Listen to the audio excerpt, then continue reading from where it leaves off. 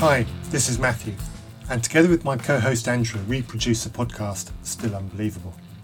Still Unbelievable started life as a response project to the podcast and book Unbelievable, which has hosted discussions between Christians and non-Christians for almost 2 decades.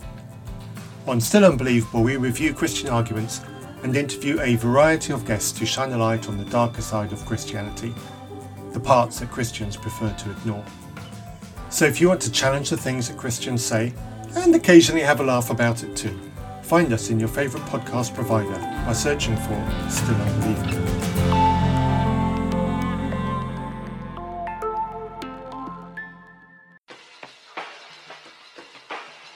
Is it time for a MindShift?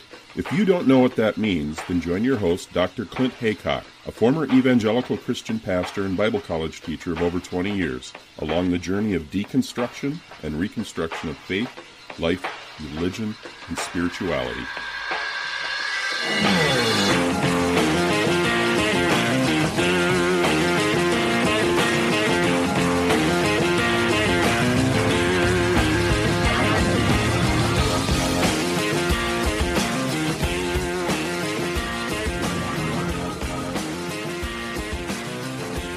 Hey everybody, welcome to part 2. I'm so glad to be continuing this conversation with Rachael and Molly from the Cheers to Leaving podcast. So welcome now to MindShift podcast. Woo! It's Yes. nice over here. The water's warm. No, we got baptized in a freezing cold river, remember? Or a lake or whatever it Yeah, was. you guys didn't have heated. I don't think I've ever been We were baptized not in a privileged. heated anything. You weren't privileged. No. Well, we've Anyone had who a great gets- conversation. Yeah. Anyone So- who's been baptized in a heated baptismal, you know what? Your church had money. Well, yeah, my church must have had money then, but we built the building ourselves. Did that count? So they saved loads of money by tapping church members to do all the work.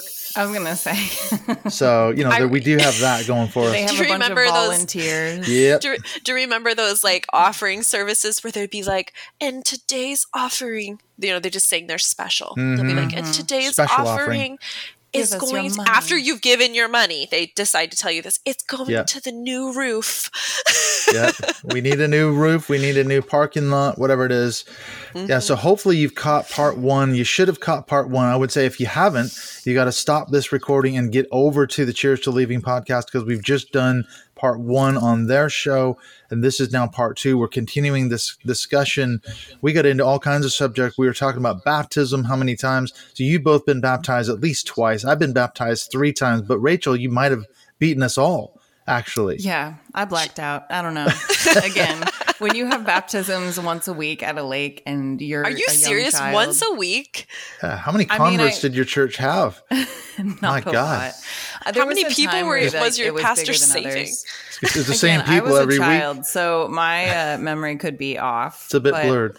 It felt like at least in the summertime it was often. Like I can just remember there was many instances where we would go to the lake, and so if you want to jump in, you can. It's like, hey, who wants to get baptized? Type thing. Like we'd usually go out there for 1 or 2 people, and the pastor would be like, anyone else? And I'd be like, okay.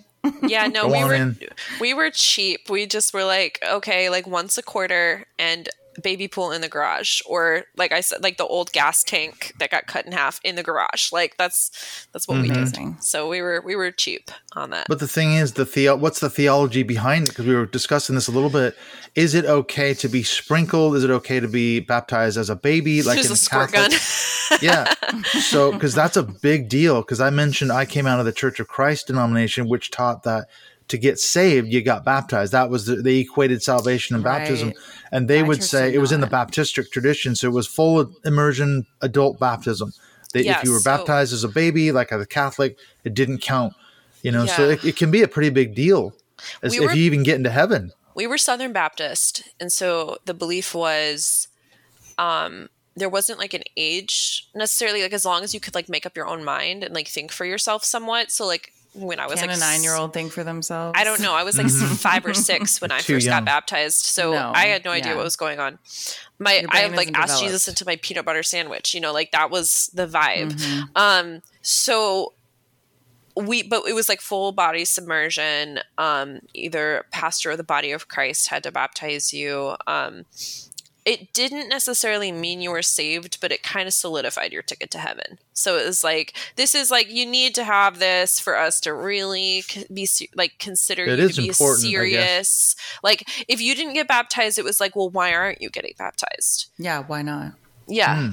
It was like But almost that's- like you would want to proclaim to the world that you're a Christian, right? Like, Yeah. it's kind of what you need to The do. public statement. Well, and this is a good question to throw at this point. We kind of hinted around this in on your show, and that is this whole issue of religious trauma syndrome, because what triggered me to get baptized in the first place was after we had shown A Thief in the Night at our church in the mid-1970s, and I was terrified that I was going to get left behind in the rapture, and I wanted to get baptized so that didn't happen, so I wouldn't go to hell, I wouldn't have to face the tribulation. Now, looking back on it as an adult, I would say that is absolutely a form of abuse, the indoctrination of children, telling them terrifying things, like, because I can remember when I was 5 or so going to vacation Bible school weirdly enough, at a neighbor's house down the street, not at a church, and they had flannel graphs and everything. And on the last day, they went into the whole thing about you're going to go to hell, you're going to burn in the flames. I'm 5 years old. Then that's a form of abuse. My religious That's trauma also, like, syndrome, I would say it extremely started there. normal. That's messed Yeah. up. It is messed up, but it's also like extremely normal for everyone as like that grew up evangelical. Like, Yeah. it's more it freaks me out more looking back on it than it like did at the time. Like, you know, like it was just It's very normalized. normal conversation that you would have with your parents or the church or whatever. And now looking back, I'm like, why would you tell a child that? What the fuck? It's I think the truth. That's I what they didn't would really say. have like a fear of hell because I kind of just assumed I wasn't going. Even though I was like Well, a bare I mean, I did minimum too. Christian. I was a bare minimum Christian, but like Yeah. I was like, oh, like my family is Christian and I have all the right doctrine and I got baptized and like, yeah, Like, I I'm believe probably this. good. So yeah, One of I'm them good. Like I coattail didn't- Christians. yeah, I didn't really want to like think about it too hard because if I thought about it too hard, I did get anxiety. But like, I don't remember feeling like super terrified of hell. There was like a couple conversations I had with my mom as a really little girl where I was like, "Well, if Grandma's not a Christian, does that mean Grandma's going to hell?" And my mom's like, Yeah. "Unfortunately, That was also yes, traumatizing. that is what that Yeah. means." She's going to be burning in hell. Well, and that's the Yep. thing, is you've got all this trauma from being indoctrinated as a kid. Now, what you mentioned, Molly, that you had some of the Bill Gothard Institute in Basic Life Principle stuff. That's what I was raised with. Back then, it was called Institute in Basic Youth Conflicts.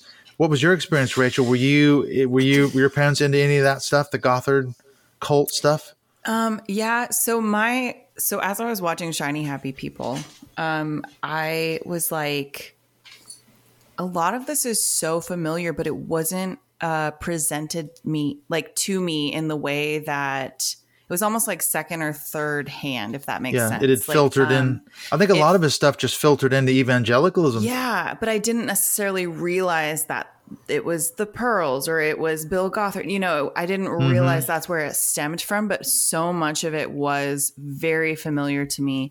And I can't even think of the name right now, but I think it was one of the last episodes. I think it was the 4th episode where there were certain curriculums that Oh, ATI? I don't know. Well, you weren't have to- homeschooled, were you? Yes, I was. Oh, right. We used Bob Jones. Oh, BJU And- Press. I Yes, did but then we do also Bob used Jones. Abeka, Yeah. which was also a big one amongst Christians. And then But there was another one. Sunlight was our curriculum, which was like a Christian based, SON. and it was a white supremacist, like American nationalism. Oh, Like, nice. Like when I look back at some of the books we read, I was like, holy shit. This is what- really messed we were up. learning what but like we didn't know. Okay, so my dad was so anti Bill Gothard because we were from Illinois, and so he was very familiar with that. He hated Jerry Falwell, he hated all those guys. He was like, I'm a liberal Christian, you know, like so he would like vote Democrat and all of this. But they did use Michael and Debbie Pearl's parenting and marriage books quite heavily in the way that they raised us. And a lot of the IBLP parenting style stuff was very deep in our house church. Like a lot of the people in our house church were quiverful families and had come from those super fundamentalist churches. And so they saw as like our house church was kind of cutting edge and like little bit more liberal at the time. Progressive. Right. But like all of the same parenting methodologies were being used, a lot of the same ways that women were treated and expected to behave. Like that was all very normalized, and it was all based in like Bill Gothard and the Pearls and like Christian fundamentalism. Like it's all we the got same Dobson in there shit. too. Yeah, See, I would equate Dobson right in there because he taught My parents listened corporal to punishment and spanking as well. Yeah, it's all the same. It's all the same shit, which is like a different name. And so it's funny. I brought it up to my dad recently because Shiny Happy People came out, and I was like, I think you should watch it. And I was like, this is a lot of the parenting methodologies were very reminiscent of what we used at home. And that's where a lot of my religious trauma stems from, is from the parenting methodologies that you guys had that were like steeped in this stuff. And he said something interesting. I think he has selective memory at this point, because he was like, oh, well, we would try things that were suggested to us by our community. And then, a lot of it we just realized just didn't fit our family. And so we would try different things. I'm like, that's not what my experience was. Yeah, hang on a minute. Maybe like after I was out of the house and you guys were like becoming more conscious of trauma, like maybe and like your younger siblings. Right. So I think like my young, exactly. But even then, like I remember times when one of the youngest, she was like, they did this weird spanking ritual where she was lying a lot. Like lying was just like part of her freaking personality at that age. She was like 7. And so she just lied about everything. Because she knew if she told the truth, she'd get a spanking anyway. So the Pearls suggested this thing where it's like every day at a certain time, you pick the time, but it has to be the same time every day. You are going to spank your child this many times. So it'd be like 10 spanks every day at 10 a.m. Like a preemptive spank. For 7 days. While they were, and if they stopped. For the shit that you might do that day. What the hell? Right. And if you lied again during this process, if you lied again, you'd have to start the 10 days over. And so she would like, it was like 30 days of spanking every day. God. And at one point she'd like, her job was to like bring my mom the rod and be like, it's time for my spanking. Like, that shit is weird. Trauma it's right so there, weird, dude. Yeah. And I was just like, in 8th grade being like, this is normal. Like, no, exactly. I decorated my rod. You decorated it. You decorated it? Yeah. Okay, that is messed up. Be like, here, we decorate and my mom the weapon thought it was that we're the going to use most against adorable thing ever. Oh my God. She would tell people about it. Did she also tell people when she'd break the rod on your butt? Because it was like a funny family story. Of she like, did. Oh my God, I've broken 4 rods on Molly. Like, wow, she's that bad. So hard that, or it just wore out. It's time for new spanking spoon. Oh my God.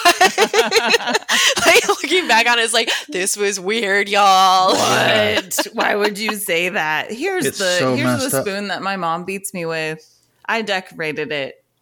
And I think I even titled it Rachel's Spanking Spoon. Rachel, My no. God. No, please say it isn't true. Rachel, this is bad. Have you talked to your therapist about bad. the spanking spoon yet? I haven't, actually. You might want to bring just that brought one up a up. whole new memory. I think a lot of these things are like suppressed, and then we get on the podcast or we do They interviews come out. and we It's start true. talking. Like, I'm like, what the hell? I remember that. I recently had a sibling reach out to me because they watched Shiny Happy People. And I was, we had a big family, 7 kids. I was the middle child, and I struggled the most, probably the most on the autism spectrum. Like very neurodivergent, just would have like meltdowns all the time. And so I got spanked a lot because, you want to suppress the emotion. So if the kid is showing emotion, you need to spank that out of them. And so I received the majority of the punishment, a big majority of it. And my older sister reached out to me when Shiny Happy People came out, and she goes, there were certain parts of this show that were really triggering to me. And she goes, and it wasn't even just my trauma that I was feeling it was yours. And she reminded me of this time when I was really young. And like, this memory is like deeply engraved in me. Like, this is not something I've suppressed. I'm like, yeah, that happened. I'm never forgetting that.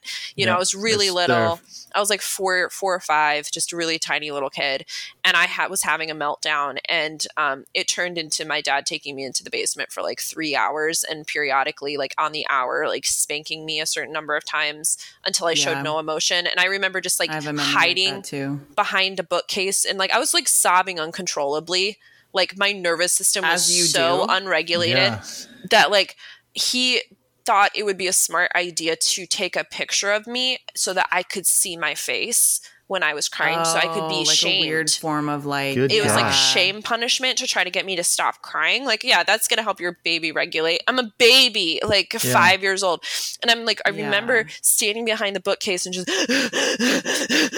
and like looking out, and my dad turning around with the camera and like whipping around in his chair with the camera and being like, I'm going to take a picture of you if you come out.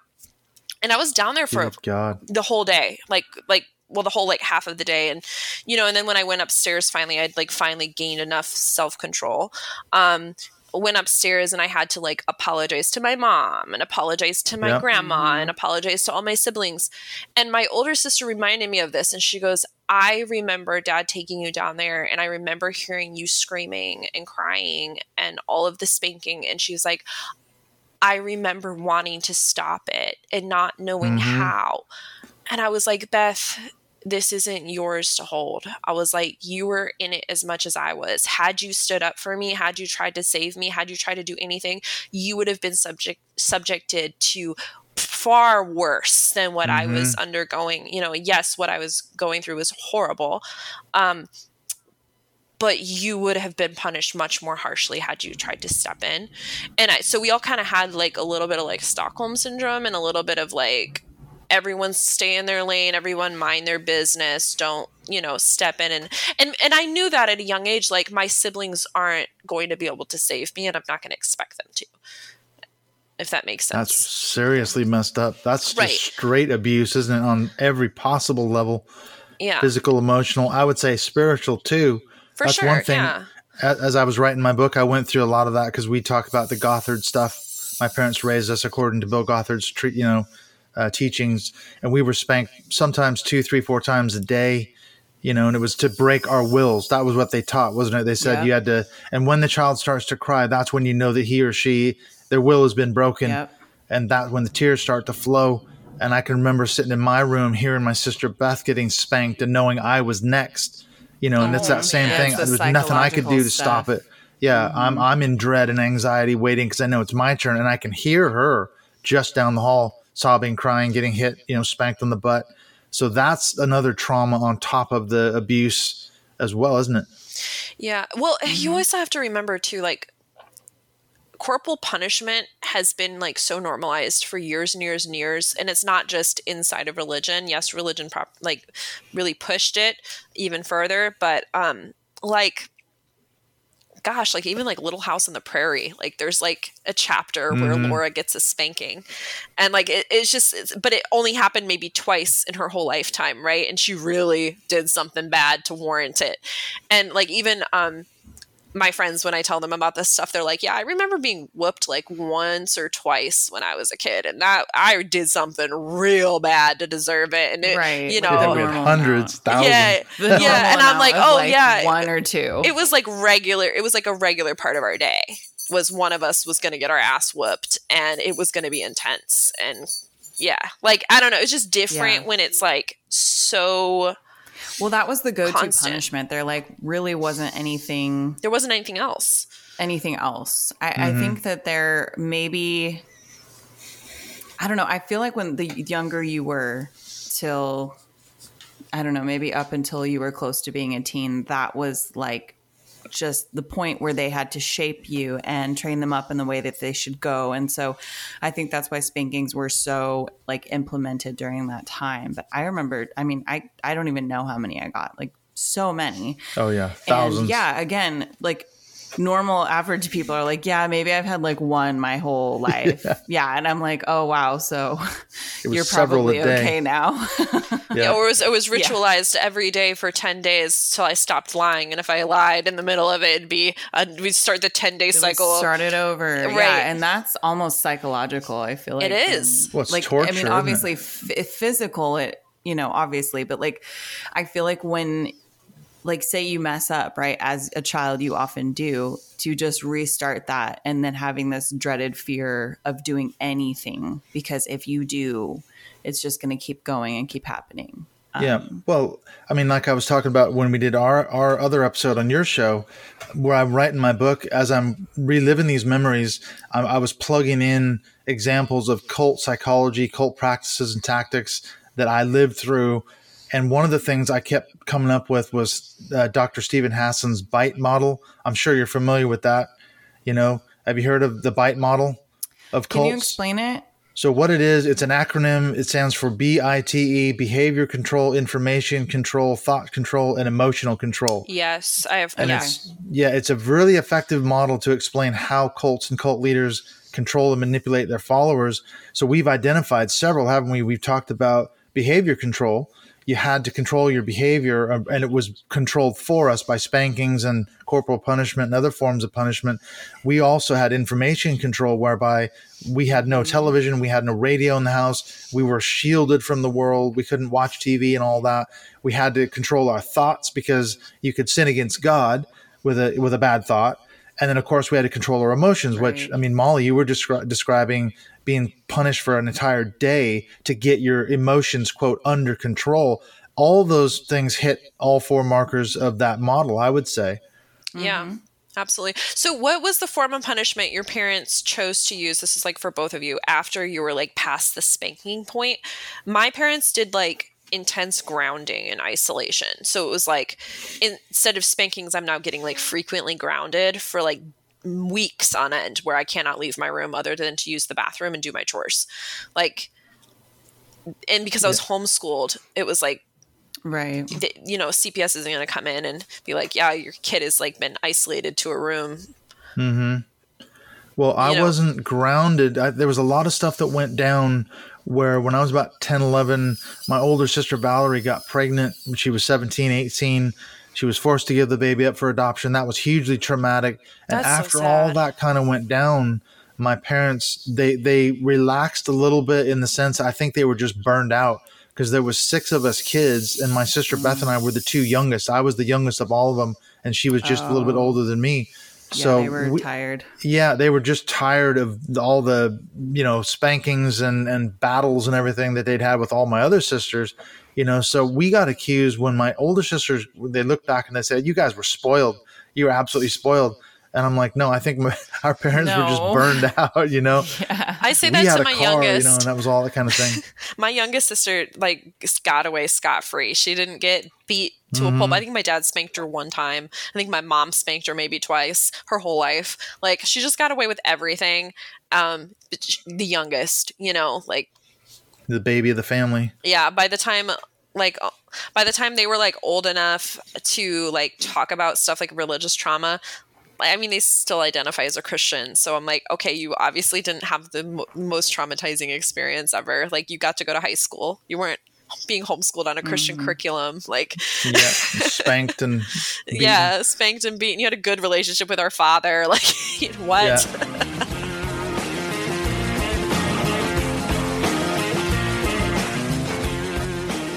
We'll be right back in just a few minutes in the second half of this chat with Rachael and Molly from the Cheers to Leaving podcast. If you haven't figured this out by now, this is part 2. You can catch part 1 of our great conversation that we had over on their platform. I would highly recommend that you listen to that first before you listen to this one, although this is right in the middle now. So if you listen this far, you might as well keep going.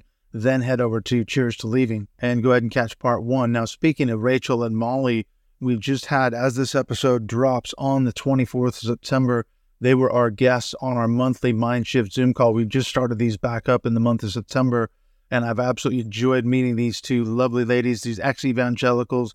We obviously have a lot in common, sharing our backstories growing up in sort of fundamentalist Christianity, religious trauma syndrome, rapture anxiety, being baptized multiple times, and more.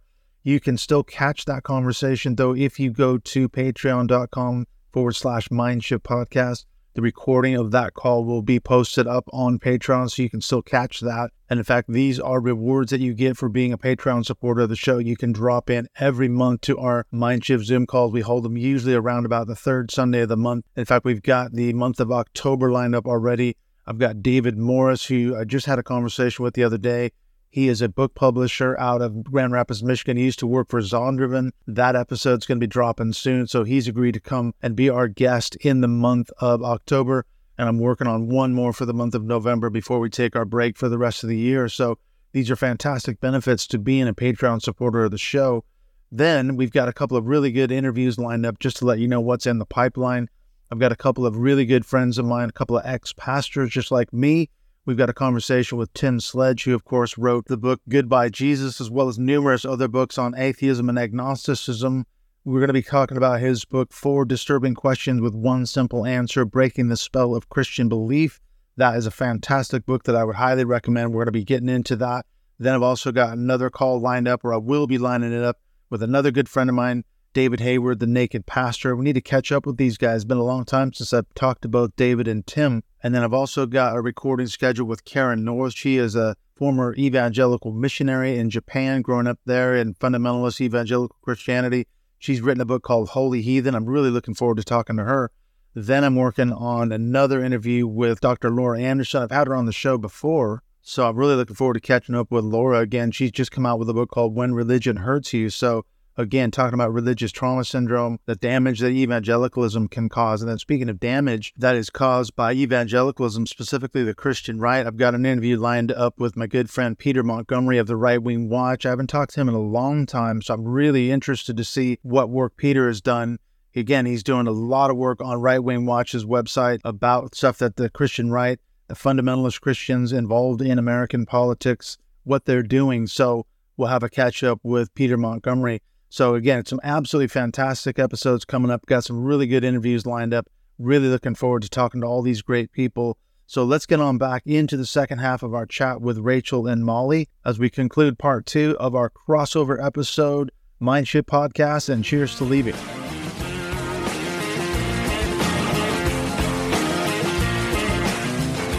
Mine did like sitting on the wall or holding positions for a long period of time until I was like shaking or That's crying horrible. or something. My you God, know what I mean? that's horrifying. That's what they do in the Yeah, army. so I'd like and, have to sit on the wall until like I just literally couldn't sit there anymore. And since my will was strong, Yep. I would You fucking weren't stay broken. on that wall a long time. You have some Whether it was, strong ass thighs. The dead bug where you just have to lay on the fucking floor with your arms and legs up in the air. It's so weird Planking. to talk about.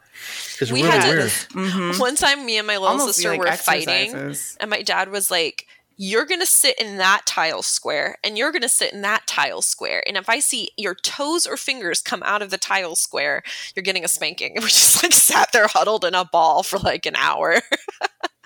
God. Jesus. That's kind of funny That's punishment. That's like less traumatizing punishment. That was just like I think funny it's and funny. annoying. Creative. Yeah, it's more Like, creative I than don't whooping. know what it does to your brain, but like It's just like, okay. it is weird. It's really But strange. you're right. You have to tailor your punishments for the child's sort of psychology and behavior patterns, because we've got 2 girls and they were so different. They are so different. One's very strong-willed. The other's she was more passive as a child. So we found out, we stopped spanking them when they were probably 5 or 6. We just didn't believe it. Probably because of my experience as a kid. We weren't spanking them 5-6 times Well, a you day. probably saw it made no improvement either on their behavior. Like, Yes, and that's the thing. I'm reflecting on that, saying if my parents were spanking us thousands of times and we still were, quote, naughty, wouldn't you as a parent say, wait a minute, this isn't working. This strategy isn't friggin' working. So me and my ex-wife at the time, well, we were married years ago when we raised our kids in the States, we would send them to their room and do things like that, make them sit on the naughty step and things, it wasn't spanking them. And our oldest daughter, she hated it because she's a very social person, This so is like time for out, her to you be can't sent to talk her to me. room was like the worst like, no. punishment. My youngest daughter, she's very much like me. She likes being alone. So she never saw it as a punishment. She's like, I get to go play with my toys for an hour. Great. This is great. I'll be honest, when I was a teenager and I was getting grounded a lot, I didn't mind it that much because it meant I didn't have to be around my siblings. I didn't have to sit at the dinner table where my dad drilled me with questions. I didn't have to go to family worship every morning. But the thing that made me mad was I couldn't go to ballet class and like have my extracurricular like outside of the house. So my one outlet outside of the house I couldn't do. But I'm really introverted myself. And so I would just like do all my schoolwork and then just like read fiction for hours. And like I loved that. Like when the pandemic came along, I was like, "Oh, this is lockdown. Psh, I've been doing this since I was a kid. Like, this ain't a big deal, But like, I wonder if my introversion was learned introversion because I'm a very like sociable, bubbly person for the most part. Very I like to make conversation, like to get to know people. But I do have this level of introversion. Like if I'm going through something emotionally difficult, I isolate myself. And I wonder if that's a result of the way that I was punished and taught to regulate. Was you're behaving very badly. You know, obviously me behaving badly was me having a need that wasn't being met, right? If you're like talking about it on a nervous system basis. Yeah. And acting out, you know, rebelling against their religion and stuff. But like now as an adult, when I'm going through something difficult, it's like my immediate response is I need to be by myself. I need to isolate. I don't want to be around anybody. I don't want to do anything. Like I ground myself almost like I give myself a disciplinary action when I'm in my room on my bed for days. Yeah. And like, I really wonder if that's learned. Like, would I regulate differently in the world if I had been taught emotional regulation skills, like in that gentle parenting, for instance, show, or if I had been just validated in the way I felt, maybe I'd be more willing to talk to friends when I'm going through something, you know? It's true. I think that's right. I do the same kinds of things. You know, if there's a big gathering of people, it's weird because I'll have no problem talking to a stranger in a store or in a pub or something like that. But when it's a big group, I get very intimidated. I'm a teacher by trade. It's different. When I stand up in front of my learners, I don't have that problem. I feel very confident teaching a class. So it's strange, isn't it? But I'll tend to just go upstairs and get on my iPad or something like that, or work on my computer. Whereas my girlfriend, she loves that. She loves big gatherings and big parties, and that's kind of her thing, you know. So I have to be careful I can't just take off and disappear every time there's a gathering. So yeah, I think that does go back to some of that kind of stuff, doesn't it? You know, do you think that maybe you feel that way because in your past life, when you were a Christian, your association with big gatherings was Christian gatherings in which there'd be uncomfortable conversations, there'd be accountability, there'd be points where you had to share the wrongdoings you have done, and like you'd be put on the spot, and then a bunch of people would zone in on you and be like, you're not doing this right, and you're not doing this right, and this is what you should be doing. Like for me, my social anxiety with big groups, like I'm into like different like spirituality stuff, and there's certain circles I'm now like feeling more comfortable going to, but certain like gatherings like that in which everyone's sitting in a circle and sharing gives me the highest anxiety because it takes me back to house church days and the level of pressure that was put on me in those environments. So I'm curious if like you feel that way about gatherings because it's reminiscent of what other gatherings you went to when you were younger and how uncomfortable those were for you emotionally. And so now as an adult, you just like go into like avoidance, like your nervous system is like, nope, we're not going to even deal with this. This is danger. Yeah, I'm just going to stay away. Yeah, we're going to avoid. We're going to run away. Yeah, I can remember those conversations, being in accountability groups and all that, going around the table, you know, talking about how you failed that week and you didn't, whatever it was you weren't supposed to be doing. How many times you read your Bible or you didn't, how many times you prayed that week, blah, blah, blah. You know, so I was part of pastoral accountability groups. I was part of lay people accountability groups. Yeah, so I can definitely, I've never thought of that, but that's a really good point. Those kind of gatherings. Well, and then this is the other question. If you're an introverted person, we were talking a little bit on your show, what about this whole idea of sharing the gospel in air quotes? Is that a problem, or was that a problem for you too when you were Christians? You had to force yourself out of your comfort zone? Well, like what I said on our early conversation, I avoided it. I think there was only one time where I like shared the gospel. Other than that, like I avoided it like the plague. I'm super socially anxious when it comes to like scripted stuff, I guess. And it felt really scripted. It didn't feel authentic. So you I just force yourself to do it. Yeah, I wasn't a fan. Also, it was like, this is my parents' job. It's not. I'm a kid. Like, why are talk to my mom or dad? Right. I'm not the missionary. I'm just their child. What about you, Rachel? Did you have to do evangelism when you were a Christian? Yeah, I mean, we did things like Backyard Bible Club and where we'd like witness to children, which is also gross now that I think about it. I mean, I was a child as well, a teenager, but we were like, we would go into rough neighborhoods or, poor neighborhoods, and then we would put on these shows. And then, but I mean, I thought it was fun. I didn't really like the after part where there was a lot of pressure to convert children afterwards.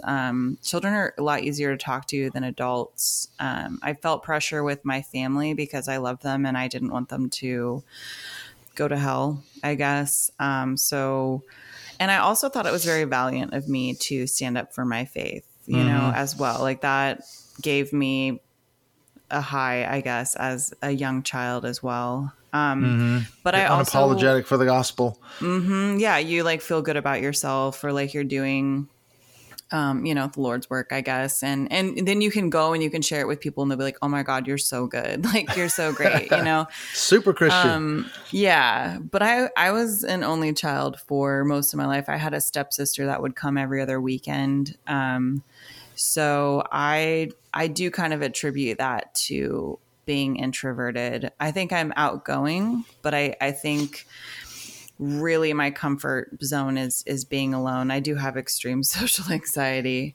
But I don't know. I think the shitty part about that, and then having evangelical parents, is like there was no one else to have the microscope on except for me.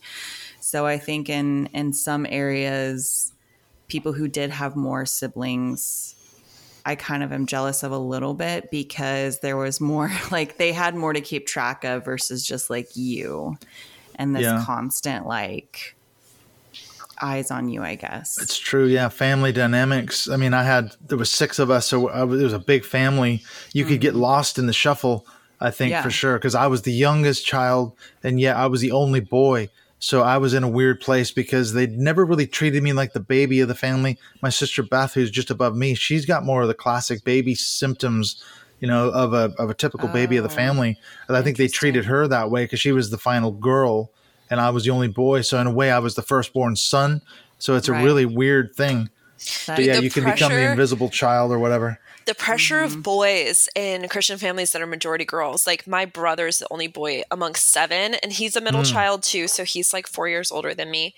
And like, I just remember the way my dad and mom would talk about him. Michael, our only son, our one and only, the only begotten son, the heir, He'll continue our legacy. Like already Carry culture. on the legacy. Right. Already culture has put so much pressure on like the firstborn son of any family. But like, okay, firstborn son and we're Christian.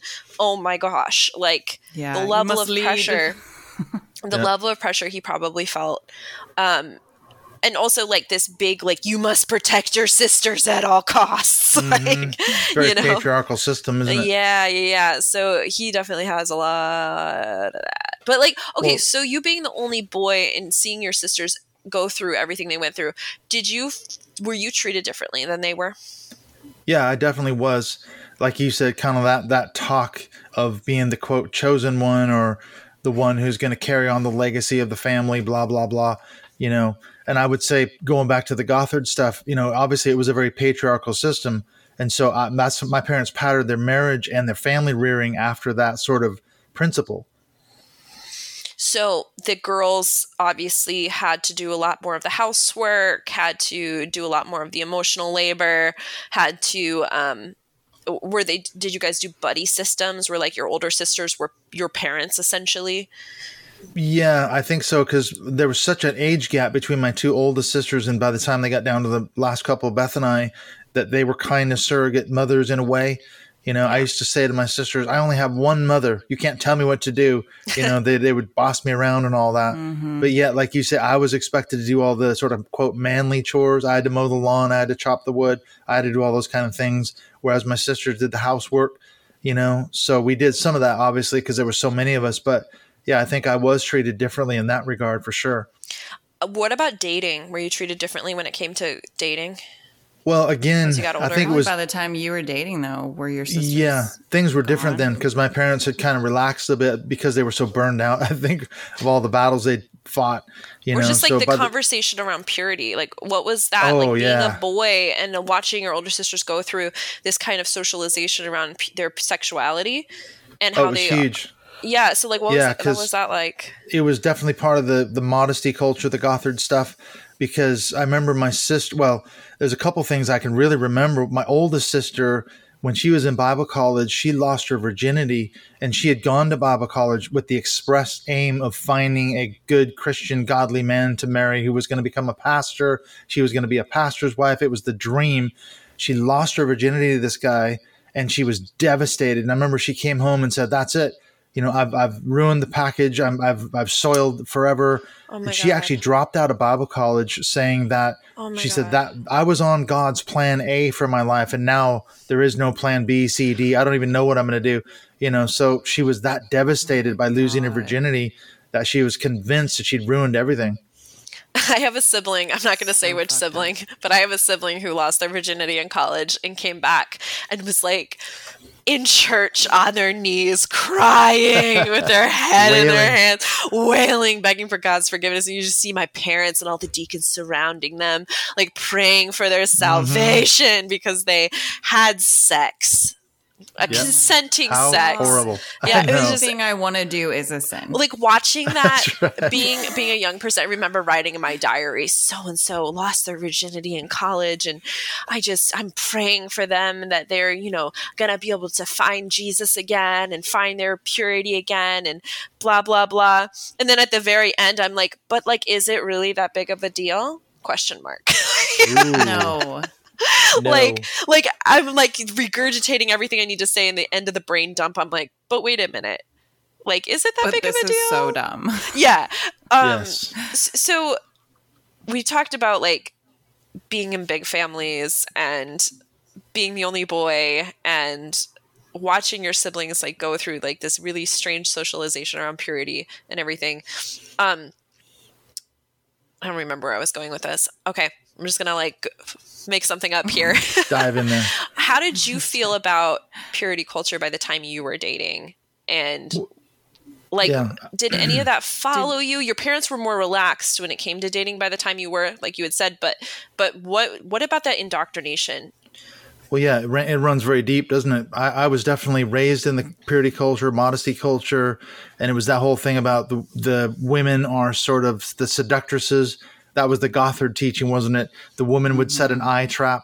I remember going through when I watched Shiny Happy People just about a month ago, and I was triggered, I guess you could say, by all the stuff they were talking about. You know, it's like, oh my God, that's what I was raised with.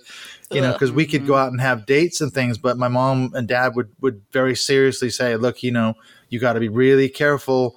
You know, you don't want to slip up and have sex. And then when I did lose my virginity, I wasn't as devastated, but I really was not happy that I had made a big mistake. I was probably 20, 21, around in there. So I made it for quite a while.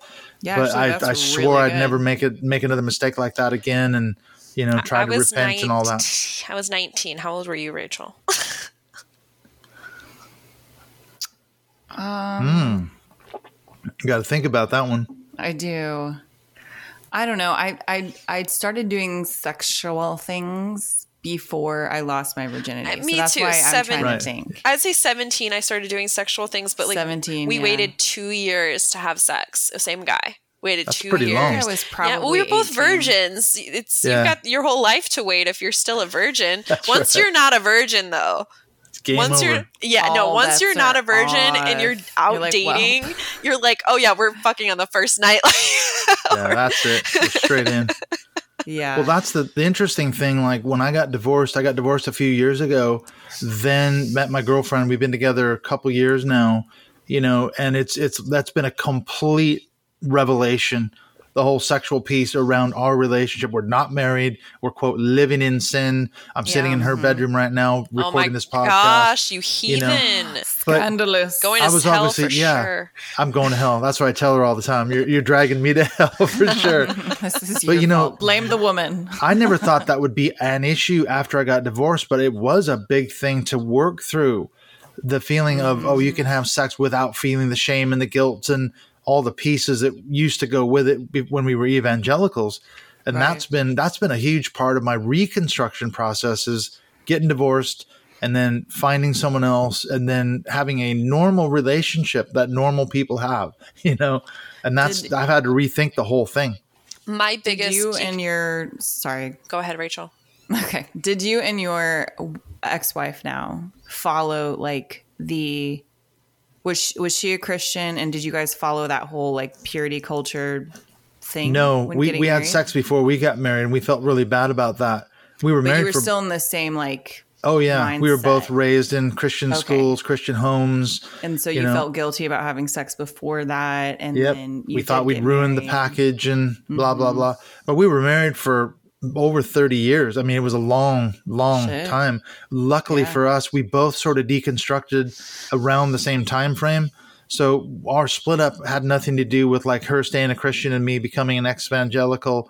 It was just it had run its course basically. But the religious component did play a huge part in our eventual marriage collapsing because of all the years I spent in Bible college and seminary and ignoring my family, being a pastor and a Bible college teacher took a lot of time away from our marriage and family, so it did have a huge effect on the ultimate breakdown of my marriage, I would say. Yeah. Which it really does. I'm sure is a lot to unpack because on top of your own deconstruction, because there's your own personal, dealings with that, but then to also realize this has affected your family and your marriage and possibly, ruined that is probably just more layers of, more layers of trauma more layers of trauma for sure. It's true. Deconstructing is hard too, even in a relationship, even if you both are deconstructing at the same time, or even because your ideas change, who you are changes, all of these things that you're just kind of going through that were a part of you for so long. I think it's just hard. Oh yeah. I'm so glad and grateful that I am not married while I'm going through this process. Lucky you. Yes, I am so happy not doing that. I think for me it was like the biggest point when it came to unlearning stuff I had been taught and had been so deeply ingrained in me was the relationship ladder thing that they teach you about in purity culture. And when it comes to courtship and dating, it's like, this is the way it should go. You should only date someone you think you can marry.